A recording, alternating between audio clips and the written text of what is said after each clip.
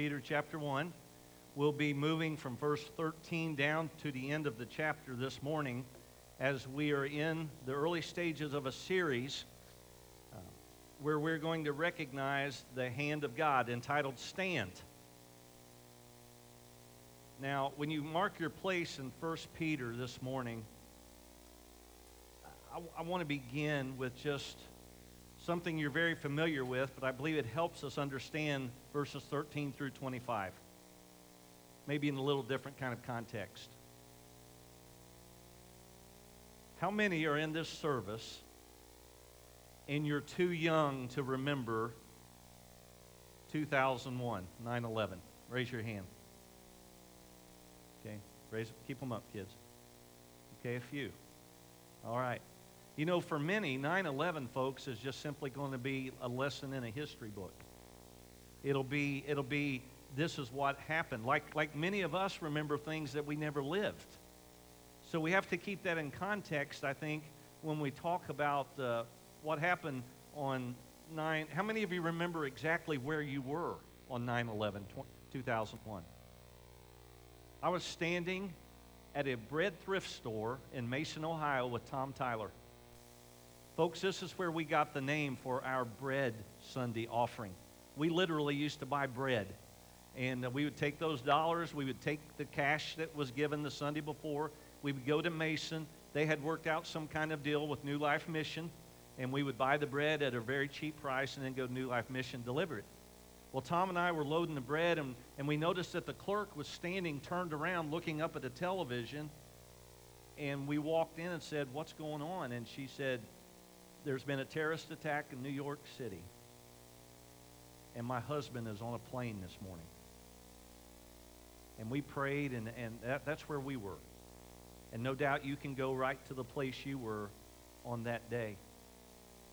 You know, one of the stories that continually fascinates me is the Flight 93 story. That morning, it was a beautiful morning, commercial airliners flying all across the country. But in less than 2 hours, this routine was transformed by 19 terrorists who somehow boarded and hijacked 4 commercial airplanes with one goal: attack America. Nearly 3,000 were killed when the hijacked planes flew into the World Trade Center, and over 6,000 injured. The World Trade Center, the Pentagon, and when United Airlines Flight 93 crashed into the field in Pennsylvania, our lives would never be the same. Some of you may have heard former President Bush's speech from Shanksville, Pennsylvania this weekend. If you didn't, I encourage you to look that up and listen to it. It's interesting that Flight 93 never hit its target. It never got to its target, the nation's capital. Many believe it was either the White House or the Capitol.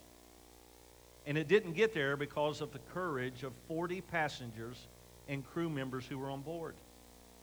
When it was hijacked, the passengers and the crew members used airphones to contact authorities and their loved ones, and a total of 13 passengers made 37 phone calls. Through their conversations, they learned of the first 2 attacks, and they began to take action when told that it looked like their plane was part of that plan. Pushed to the back of the airplane by the hijackers, the passengers and the crew took a vote, and they decided to fight back and try to regain control of that airplane.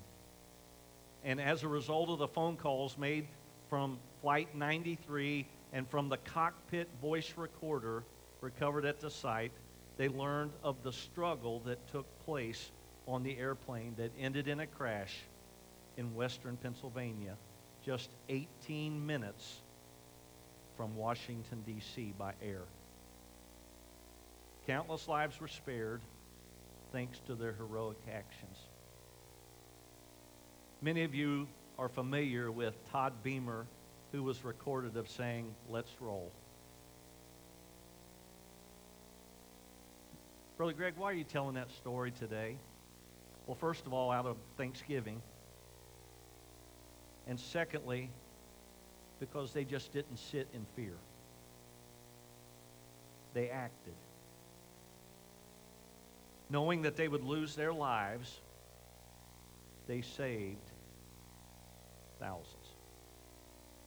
Now, this story serves to me a good reminder when you look at 1 Peter chapter 1, verse 13 down. Because God, listen to me, folks, does not call us to sit and do nothing. God calls us to live a holy life. All of these songs Marcia's chosen this morning deal with holiness and living a life that's different because of the grace and the blood of Jesus on the cross of Calvary. So, Lord, as we open your word once again, help us to get a new word. Not that your truth would be new, Lord, but that we would receive something maybe we've overlooked in our Christian life. And that is that you call us, that you have expectations of what the Christian life should look like. In Jesus' name we pray. Amen. I'll begin with verse 13. If you're with me, say amen. Okay, here we go. Peter writes these words. Therefore, gird up the loins of your what? Mind.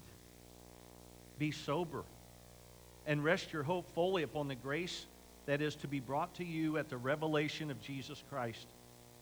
As obedient children, not conforming yourselves to the former lust as in your ignorance, but as he who called you is holy, you also be holy in all of your conduct. Because it is written, be holy, for I am holy. And if you call on the Father, who without partiality judges according to each one's work, conduct yourselves throughout the time of your stay here in fear, knowing that you were not redeemed with corruptible things like silver or gold from your aimless conduct received by tradition from your fathers, but with the precious blood of Christ, as of a lamb without blemish and without spot. He indeed was foreordained before the foundation of the world, but was manifest in these last times for you, who through him believe in God, who raised him from the dead and gave him glory, so that your faith and hope are in God. Last week, we looked at verses 1 through 12. We understood that we're saved and we're called because of a living hope that Jesus gives. The Bible talks about a living hope. O Lord, the hope of Israel. It's interesting that Scripture also reminds us that a living hope is to be vibrant, is to be going, it's to be active. You know, the Bible says, but for him who is joined to all the living, there is hope. There is hope for the living. And I believe sometimes the world in which we live has this idea that the church is dead, or that perhaps God is dead. How many of you saw the movie God Is Not Dead? Raise your hand. At the very end of that movie, if you recall, there was a concert. What was the name of the group? Not the News, is it Newsboys? The one that Michael Tate's in. Thank you for nobody knowing the answer to that. Who is it? Is that it? Newsboys, thank you. Well, if you recall, at the end of that movie, if I'm thinking correctly, something popped on the screen and said, take out your phone, and those of you that are watching this movie, have watched this movie and believe that God is alive, text it to somebody right now, or your whole contact list, text that God is alive, that God is not dead. And I can remember sitting in a Sarasota Cinemax, and I got my phone out, and I started finding contacts and shooting that message, God is not dead. He's alive. But yet sometimes we as believers live our lives as if God is not alive. That if for some reason he doesn't have his eye on this thing called the world right now. If for some reason everything is going crazy, we feel like, God, where are you? You must not be aware of what's going on. Well, Peter continually tells us, even from the cross of Calvary, that everything was foreordained. That everything that takes place comes through the filter of the mighty love and the mighty hand of God, and even salvation was not an afterthought. Amen? God didn't get together after the sin of man and say, what am I going to do? John the Baptist called it outright when Jesus came walking toward him. Behold, the Lamb of God who takes away the sin of the world. It was God's plan for us to have a relationship with him. And the good news is when you think about Peter's writing, he reminds us of the goodness of God and the benefits that God gives us. For instance, a heavenly inheritance. Remember that last week? An imperishable inheritance, called to a living hope. A reserved, incorruptible inheritance. And if it's reserved, that means it's there. My place is there. It's waiting on me. And then we get to verse 13. And Peter writes, therefore, based on what we have talked about, what we have written, based on the previous verses, therefore, gird up the loins of your mind. Mind. Now, we're familiar in Scripture with the concept of girding up your loins, of taking a robe and pulling it up between your legs and taking the outside and tucking it in a belt so that now you're mobile. Now you can fight. Now you're not, there's no hindrance of what you want to do. But Peter is saying, gird up the loins of your mind. Expectations is the title of the message. And brothers and sisters, when you look at the Christian life, what we're going to see today is that God expects his children to live holy lives. Holy lives. Now, I know that word scares us sometimes, holiness, or they went to a holiness church. I can remember growing up in a Baptist church, and from time to time, I've always loved Southern gospel music. You know that. As a matter of fact, that was Doug Morgan that you saw. That was his son underneath that, his son and daughter-in-law who worked at Seneca Lake there in that testimony. That was Doug Morgan, who I sang in the quartet with. But one reason I believe I've always loved Southern gospel music is that's what I heard in our house growing up. And from time to time, on Sunday afternoon, there would be a singing. Anybody will say, you know what I'm talking about? There would be a singing somewhere, and we would go to that singing, Jordan, and a lot of times those singings were not at Baptist churches. They were at Pentecostal churches or Church of God churches. And folks, I'm talking about the kind of church where if somebody got happy, they would get up and start running around. Scared me to death as a boy. And we'd go home and Dad would say, what'd you think about the singing? I'd say, boy, that singing was good, Dad, but that running scared me to death. So we sometimes associate holiness with the way a person looks or the way they dress. And I believe when you look at Peter's definition of what real holiness is, he begins in verse 13 with a clear definition. Gird up the loins of your mind. Real holiness begins in your heart. It begins on the inside, and it works its way outwardly. So he says if you're going to stand in the day of trouble, if you're going to stand against persecution, it all begins on the inside. Now, standing doesn't mean you're idle and do nothing. It means we're called to take a stance and fight for what is right. And brothers and sisters, there are missionaries all over this world today that are preaching the same gospel I'm preaching this morning, and there's a big difference. Many of them are doing it in places where they can't even call themselves by name in fear for persecution. They're standing for truth. They're preaching truth. But Peter said a battle is underway. It's a common thing. Girding up your loins gives you mobility. It can aid your defense. But the truth is, it's not just about war, it's any active service. If we're going to live a holy life for the Lord Jesus Christ, we have to be willing to position ourselves, and it begins in our hearts. Ephesians chapter 6, you're very familiar with it, verse 12.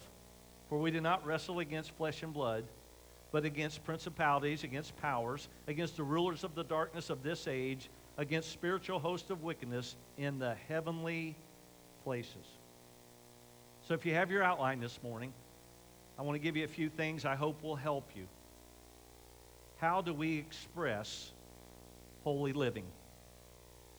You do it, first of all, through obedience. Obedience. Now, in just a few minutes, I'll give an invitation.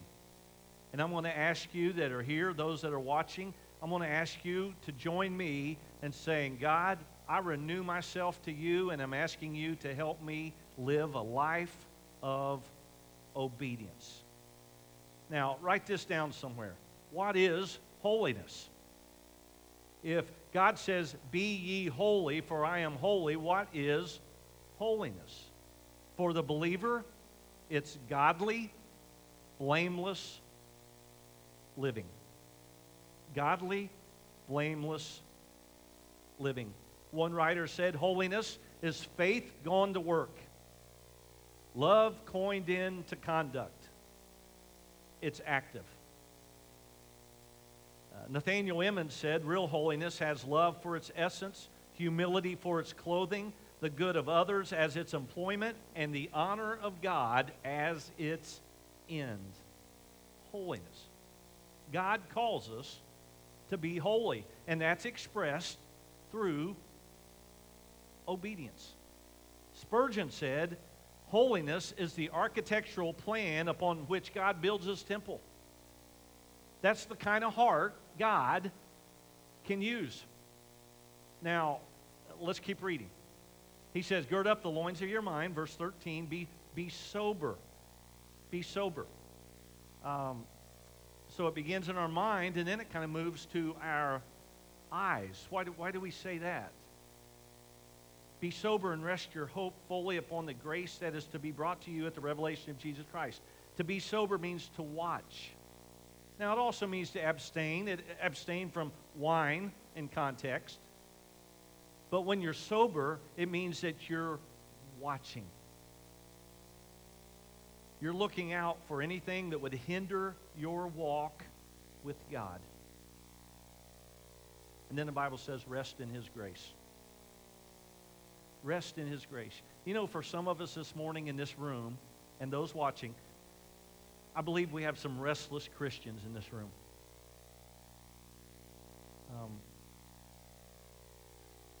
Don't raise your hand with me.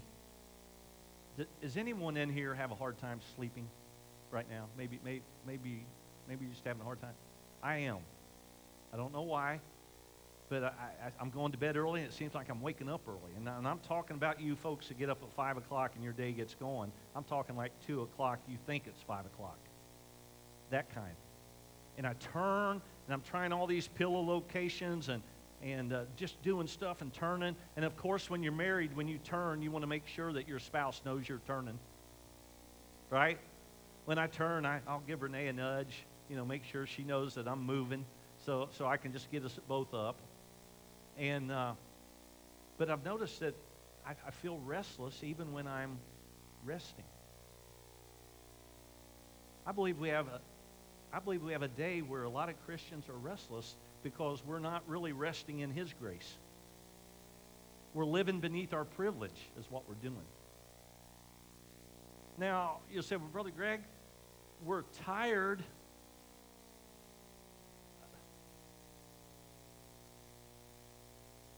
Folks, everybody's tired from time to time. Well, Brother Greg, we're sick. Everybody's sick from time to time. Now, I realize we're living in a new day. But,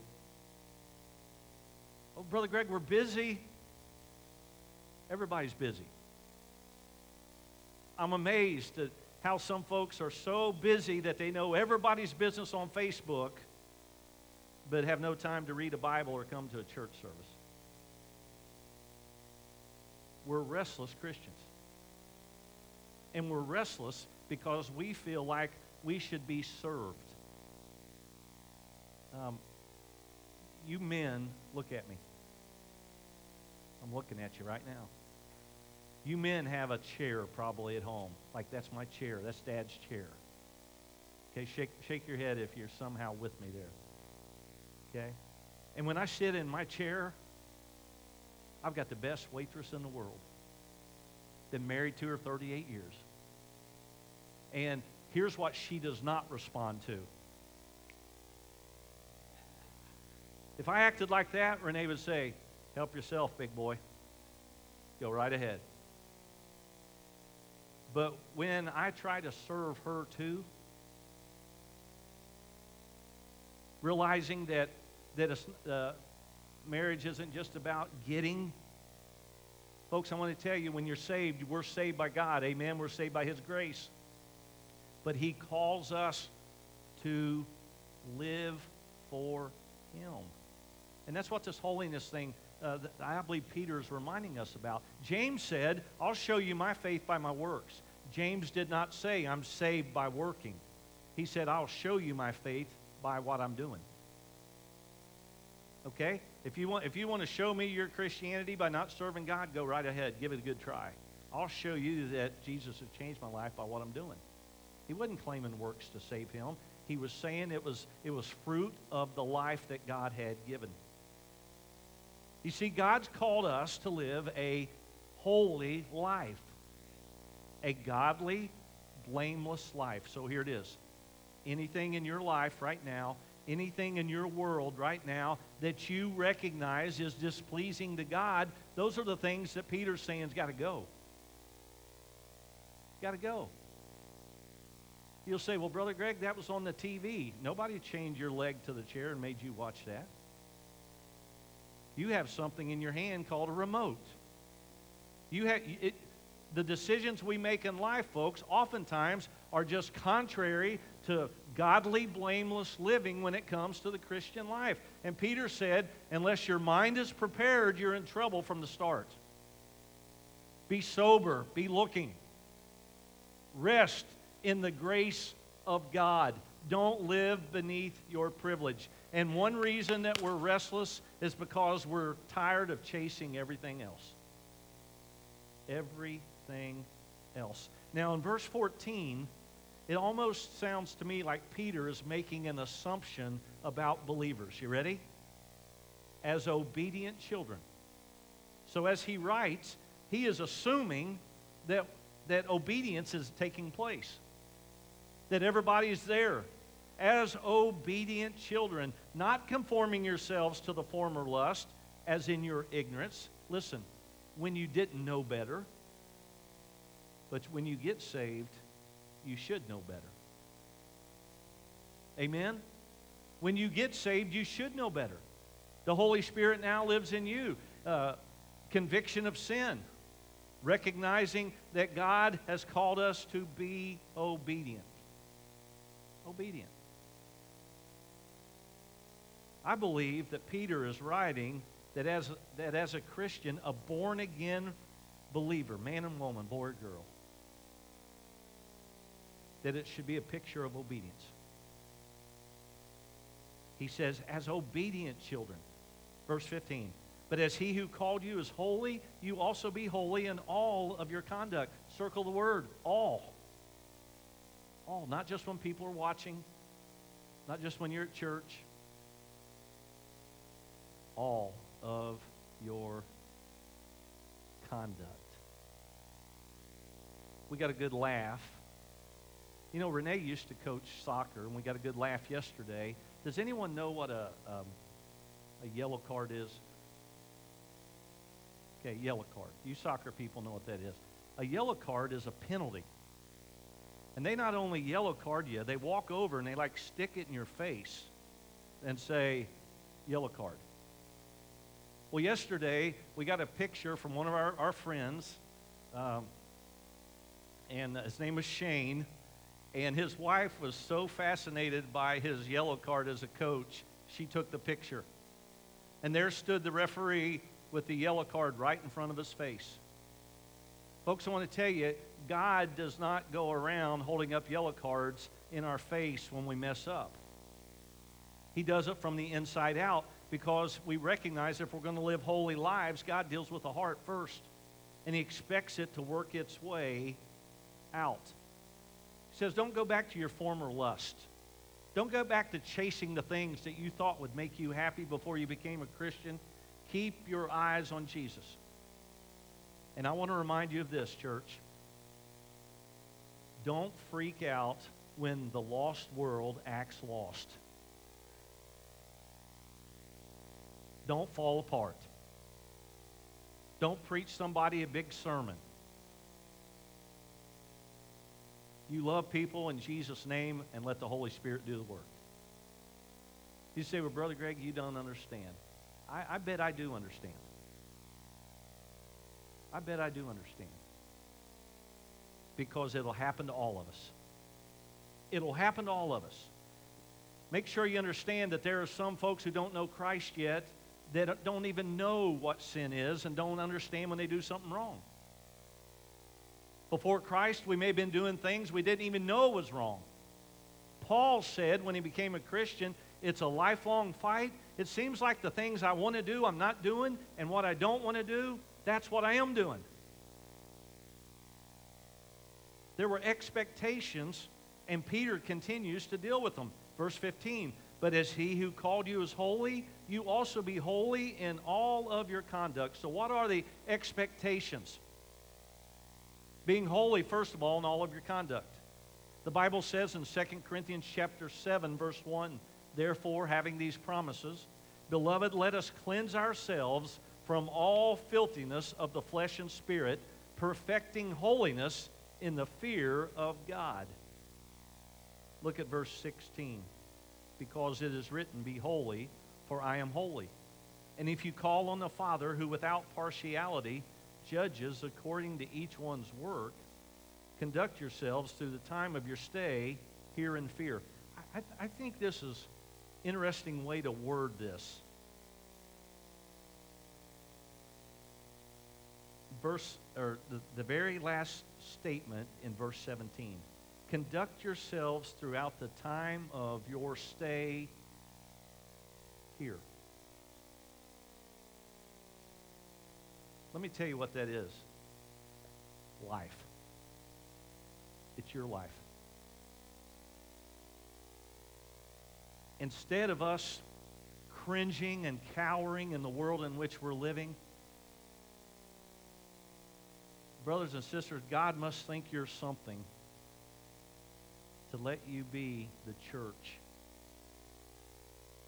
the light of the world, a Christian in 2021. Can He count on us? Can He count on us? Or are we just going to live like the world and the world will see no difference? Are we willing to love people because Jesus loved us? Are we willing to forgive people because Jesus forgave us? Are we willing to be tender-hearted and cut somebody a break because my sins were paid for at Calvary's cross? You see, when you get into 17, you recognize that God shows no partiality. I must admit, I show partiality when it comes to things. I show partiality when it comes to our family. I show partiality when it comes to my grandkids. Oh, I'll go to your soccer game, but I'm not cheering for your kid. Yesterday we got there, and I was ready to see our team play and my grandson play, and found out it was 40 minutes behind. 40 minutes behind. So I sat there like some disgruntled grandparent, old cranky grandparent, thinking, how does this happen? And then I didn't come to watch these kids. Not, hey, kids, I don't say that when I come to your games. But I thought, I don't know, I'm showing partiality. The gray team, that's who I came to see. I showed partiality yesterday when we got home from those games. I DVR'd a game that I couldn't wait to watch. Oh, that Buckeye band coming out of the tunnel, marching Script, Ohio. Oh, I couldn't wait to get home. And then about the third quarter, I thought, I'm going to have to face Gene Foley at church tomorrow. Partiality. Let me tell you something. God is not a fan of you. Fans are fair weather. Fans can change allegiance. God is holy and could drive us to our knees anytime He wanted to, but His expectation is when we come to Him, just live a life that's grateful for it. Just be thankful. And then you get down to the end of 17, He says, conduct your stay here in fear. And I don't believe it's God wanting us to walk and just constantly no joy in our Christian life. Folks, rest in your relationship in Christ. That's what the Bible's already said. But recognize His expectation is for you and me to live a holy life. 18.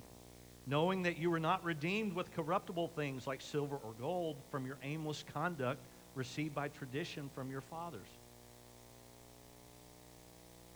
Holy living helps us live with a healthy fear for God, and it leads to something, a grateful heart.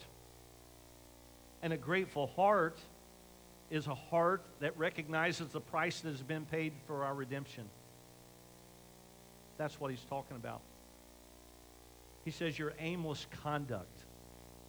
You know, if you aim for nothing, you'll hit it every time. Years ago, you know, I've always had aspirations of being like most pastors can do something. They're either carpenters or mechanics. I mean, they have a skill. And I thought, you know what, I'd really, you know, I'd like to be a handyman.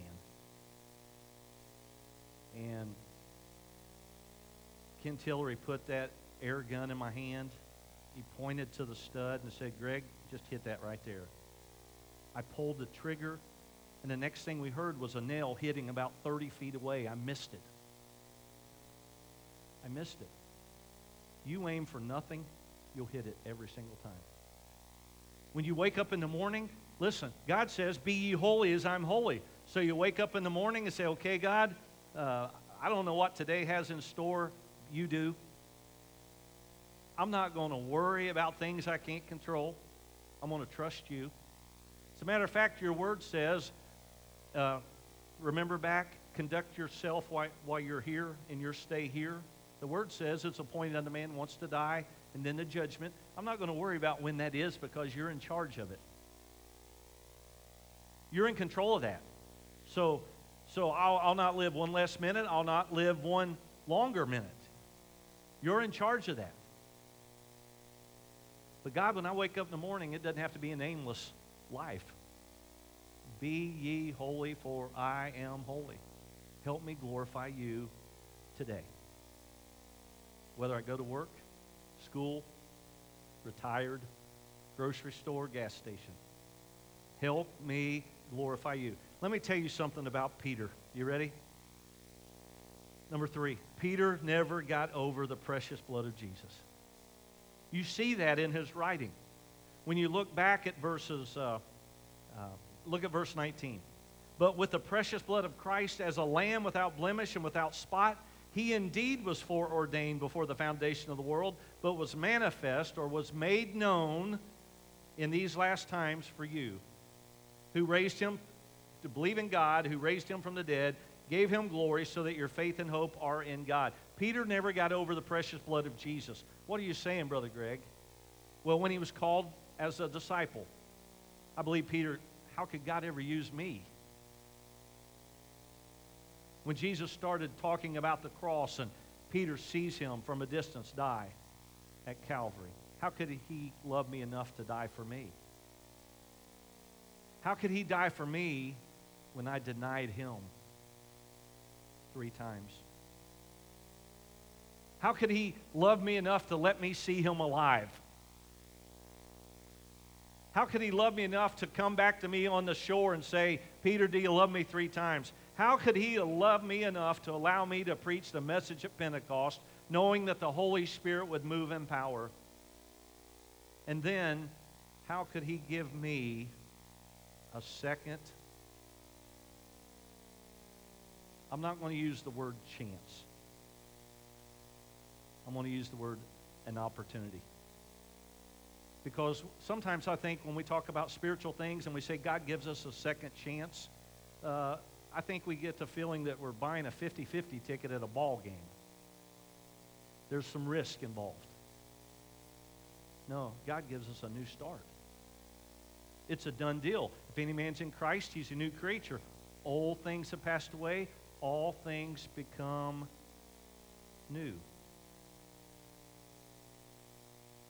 Peter never got over the precious blood of Jesus. And brothers and sisters in Christ, this morning, if you're serious about the Christian walk, the expectation is for us to live and never get over that. That we would desire to please the Lord. And I close with this. Verse 22 down. Since you have purified your souls in obeying the truth through the Spirit, in sincere love of the brethren, there's something that God does when He changes your life. In sincere love of the brethren, your brothers and sisters in Christ. Love one another fervently with a pure heart. You know, the Bible says when you walk in integrity, you don't have to look over your shoulder. Having been born again, not of corruptible seed, but incorruptible. He's talking about the same thing Paul talked about in 1 Corinthians 15. Through the Word of God which lives and abides forever, because all flesh is as grass, and all the glory of man as the flower of the grass. The grass withers and the flower falls away, but the word of the Lord endures forever. Now this is the word which by the gospel was preached to you. So Peter says, live a holy life with a sincere heart. D.L. Moody said it's a great deal better to live a holy life than to talk about it. Lighthouses do not ring bells and fire cannons to call attention to their shining. They just shine. That's what a holy life looks like. I want you to stand in a spirit of prayer. And I simply want to ask you this question.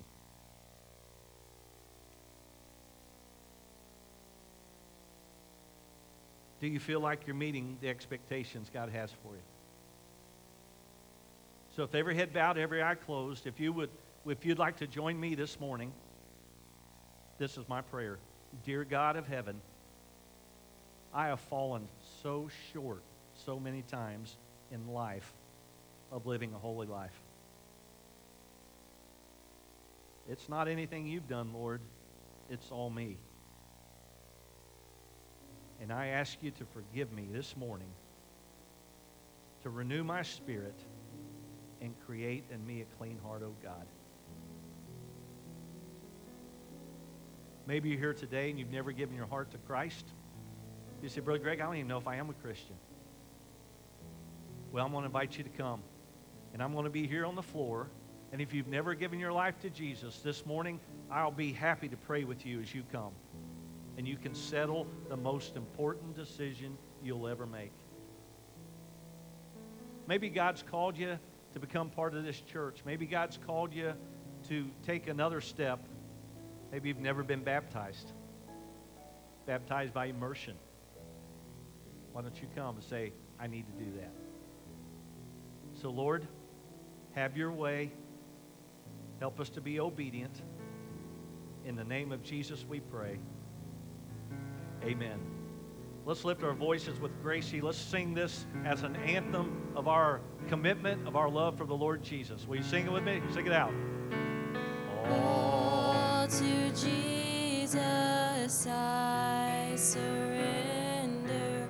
All to Him I freely give.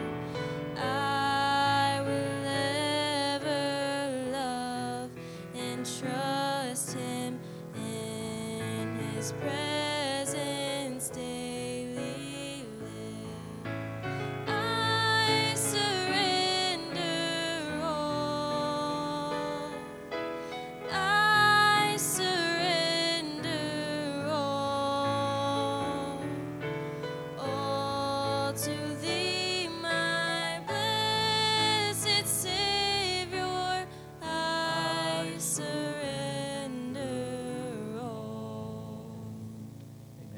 You mean what you're singing right there? Amen. May God help us to live that. Amen, church? May God help us to live that. We have a very special guest in this service that's been coming to the 8:30. And that is Jerry Banks back there on the back row.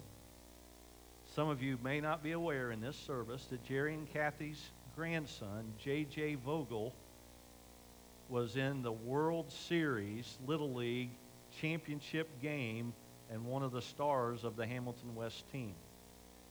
So everybody turn around and look at Jerry. And here's what he's asked me to tell you. That if it's not too much of a bother, he'll be signing autographs out at the Welcome Center. But isn't that a pretty neat, awesome thing to be connected to? Let's thank God for that. And we praise the Lord. Am I missing anything? All right. Okay. Hey, be safe. We pray for good health. There are some good signs of some folks that have been sick, so it's moving that way. And I also have one last request. Today, someone left me a grief gift on my desk. When I came in, unwrapped it, it was an Ohio State beautiful Tervis tumbler cup. I don't know who brought that. If you could approach me after church, I'd like to say thank you for that. Okay? So thank you for whoever that was. To God be the glory, great things he's done. Amen. Father, go with us now. Help us to live for you. And Lord, help us not to just take these words from 13 to 25 in chapter 1 and just leave them here at church. Help us to live it now. In Jesus' name we pray. Amen.